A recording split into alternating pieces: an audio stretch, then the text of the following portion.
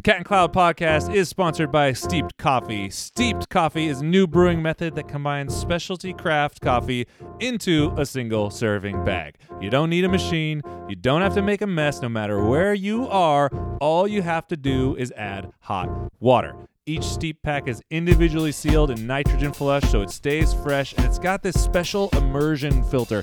And the filter is ultrasonic sealed, which means it's sealed together with no glue, no staples, so there's no weird stuff floating around in your coffee. Steeped is a Benefit B Corp. They ethically source all their coffee. Their packaging is fully compostable, and they believe that business should be done without compromise. You can get your hands on Steeped Coffee at steepedcoffee.com. That's STEEPED coffee.com. Asking your local retail stores to start carrying Steeped, or having your favorite roaster reach out and get in touch. If you happen to be in Santa Cruz, come on by any of the Cat and Cloud locations. We have it there for you. Basically, they're just doing their best to change the coffee industry and make your life more convenient with their pre-portioned, pre-ground innovation. So tell all your friends. Well, hello and welcome. You did not expect to hear another update so soon, did you? Well, here I am, Jared Truby, alone on the mic one more time because, wow, we just were like, you know what? I hate to ruin a perfectly good pandemic with a insane wildfire, but how about that? Let's get more apocalyptic.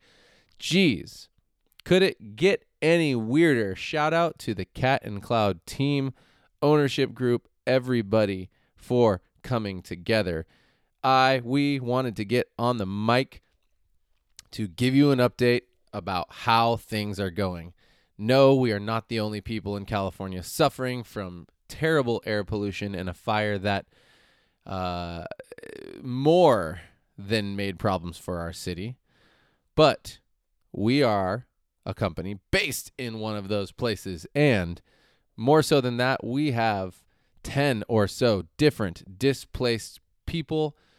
We have people who have lost their houses, most notably Levi and his family. Levi has left for paternity leave just in time for the fire to come.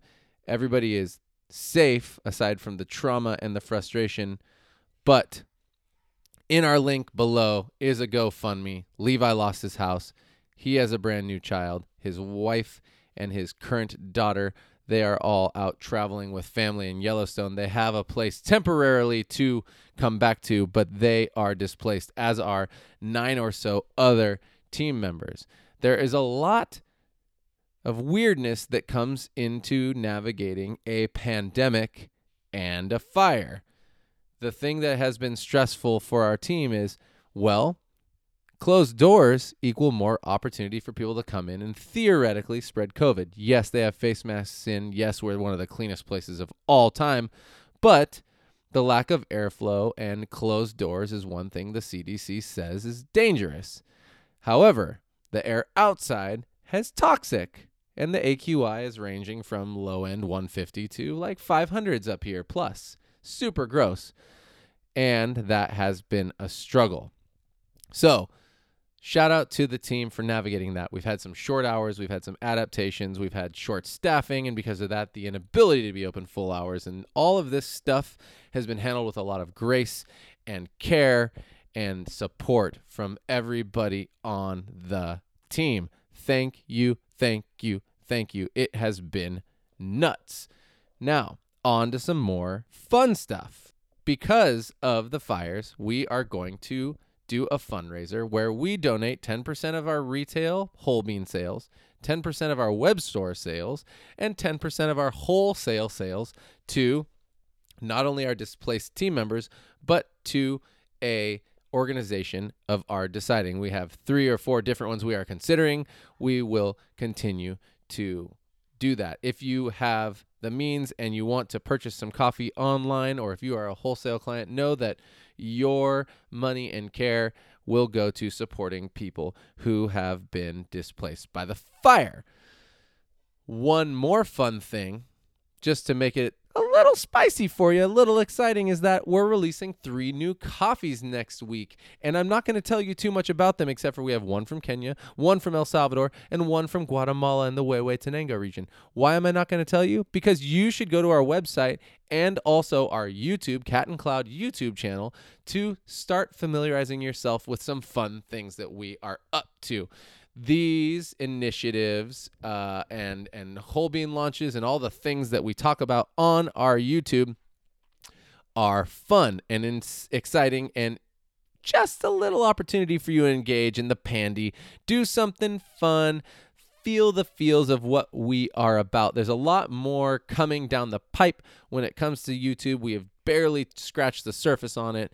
So just letting you know, go check it out. You'll see some videos from Mark and Alex who went to Kenya. They'll talk about the coffee. You'll see Bell, our team leader from Abbott Square, who is and was at the auction in El Sal. I almost dropped the farm name.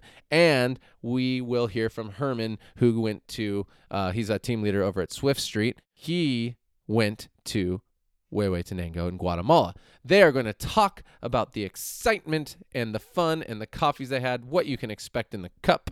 And I can tell you that I've been playing with our roasting team on our roaster, and oh friends, we are about to see a yummy, yummy spike in the quality and taste of our coffee, not because of me, but because we got our roaster cleaned up, refurbished, and our team is just diving deep into R&D, and we are evolving our roasting process to bring you oh so tasty little morsels. Isn't that exciting? You know what else is exciting? Me talking to me on a microphone.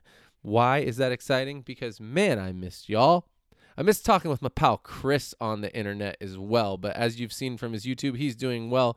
He is out celebrating a birthday of a friend and some fresh air. He has terrible asthma. He is up north in Coos Bay, just relaxing, feeling the flow, doing the bull dance, working it. Funny thing, though, Charles is one of the people who got displaced. He's actually living up in Seattle. If you see him floating around the Seattle area, getting coffee, give him a high five. Nope, don't give him a high five. It's not that time. You can't touch people yet. But say hello to him. Seattle area, give him some love. What else do we have going on? I would say that's pretty much it. But there's tons going on. Our team's coming together. We are working on unifying, and I can tell you one little tiny thing. Our mission is to inspire connection through memorable experiences, and we have been putting a lot of time and effort into that in hopes that businesses can be inspired, and so that every person that is touched by doing business together can be left in a better place. So I had a question asked. Somebody asked a question on our info at Cat and Cloud. They said, I want to bring specialty coffee to this area. I believe in it. How do I convince the neighborhood, the community, to be interested in specialty coffee? And I figured I'd take a little bit of a stab, even though I'm on my own. I have a little bit of experience in this, in that I helped found Verve Coffee. We were amongst the first specialty coffee in all of Santa Cruz, and we had to win over the community. How do you do that? You do not win over the community by telling them how awesome your coffee is and giving them so much of this, you must believe me. You win over the community softly, intentionally, and with care of creating an experience they will not forget. You cannot force crazy, unique specialty coffee down someone's throat. What you can do is bring them in and provide them with an experience that makes them remember and makes them connect to what you are about. Something that we did at the early days, and we've done at the early days of Cat and Cloud, is we show people that we care about them through the service model we create. This takes a lot of intentionality. This takes opportunity to create a safe space. This creates a place where people decide they want to try more than once. And in order for specialty coffee to land and become exciting and accessible, you have to do that. Make it accessible. So we created intentionally a blend that works very well in milk. It is not overly sour. It is not overly crazy. It is not overly fruity. It is a very balanced and delicious cup of coffee that anybody in the world could grab onto. Now, you might be in love with coffee and be like, that's not what we should do. We shouldn't share just a coffee that is balanced and great with the world. We need to share with them the most exciting coffee. I'm so passionate about coffee. If you do not create a connection point for people who do not care about the nuances of a natural or a Kenyan coffee or an Ethiopian coffee, you will never get them to a place where they're open to try those coffees. So what we did is we created something that was just different enough from that dark roasted Pike's Place or Major Dickinson's or whatever the case, and we made it just a little bit more nuanced, and we drew out these flavors, and we made milk drinks that tasted unlike anything they had had before, just addicting and delicious to drink. And we made it easy for people to try that. Why? If they came in and you could tell that they were disinterested or afraid to try the coffee, we offered them a first time on us, or we said, give it a try. If you don't like it, I'll make you anything else you want. And you have to be willing to be adaptable. This is all with the pretense that you care enough about the long play that you want your specialty coffee company to survive. If you are comfortable with potentially taking a long, slow road, you can be ice cold and only offer the basics. Black coffee only, super fruity coffee only light roasts, etc., etc.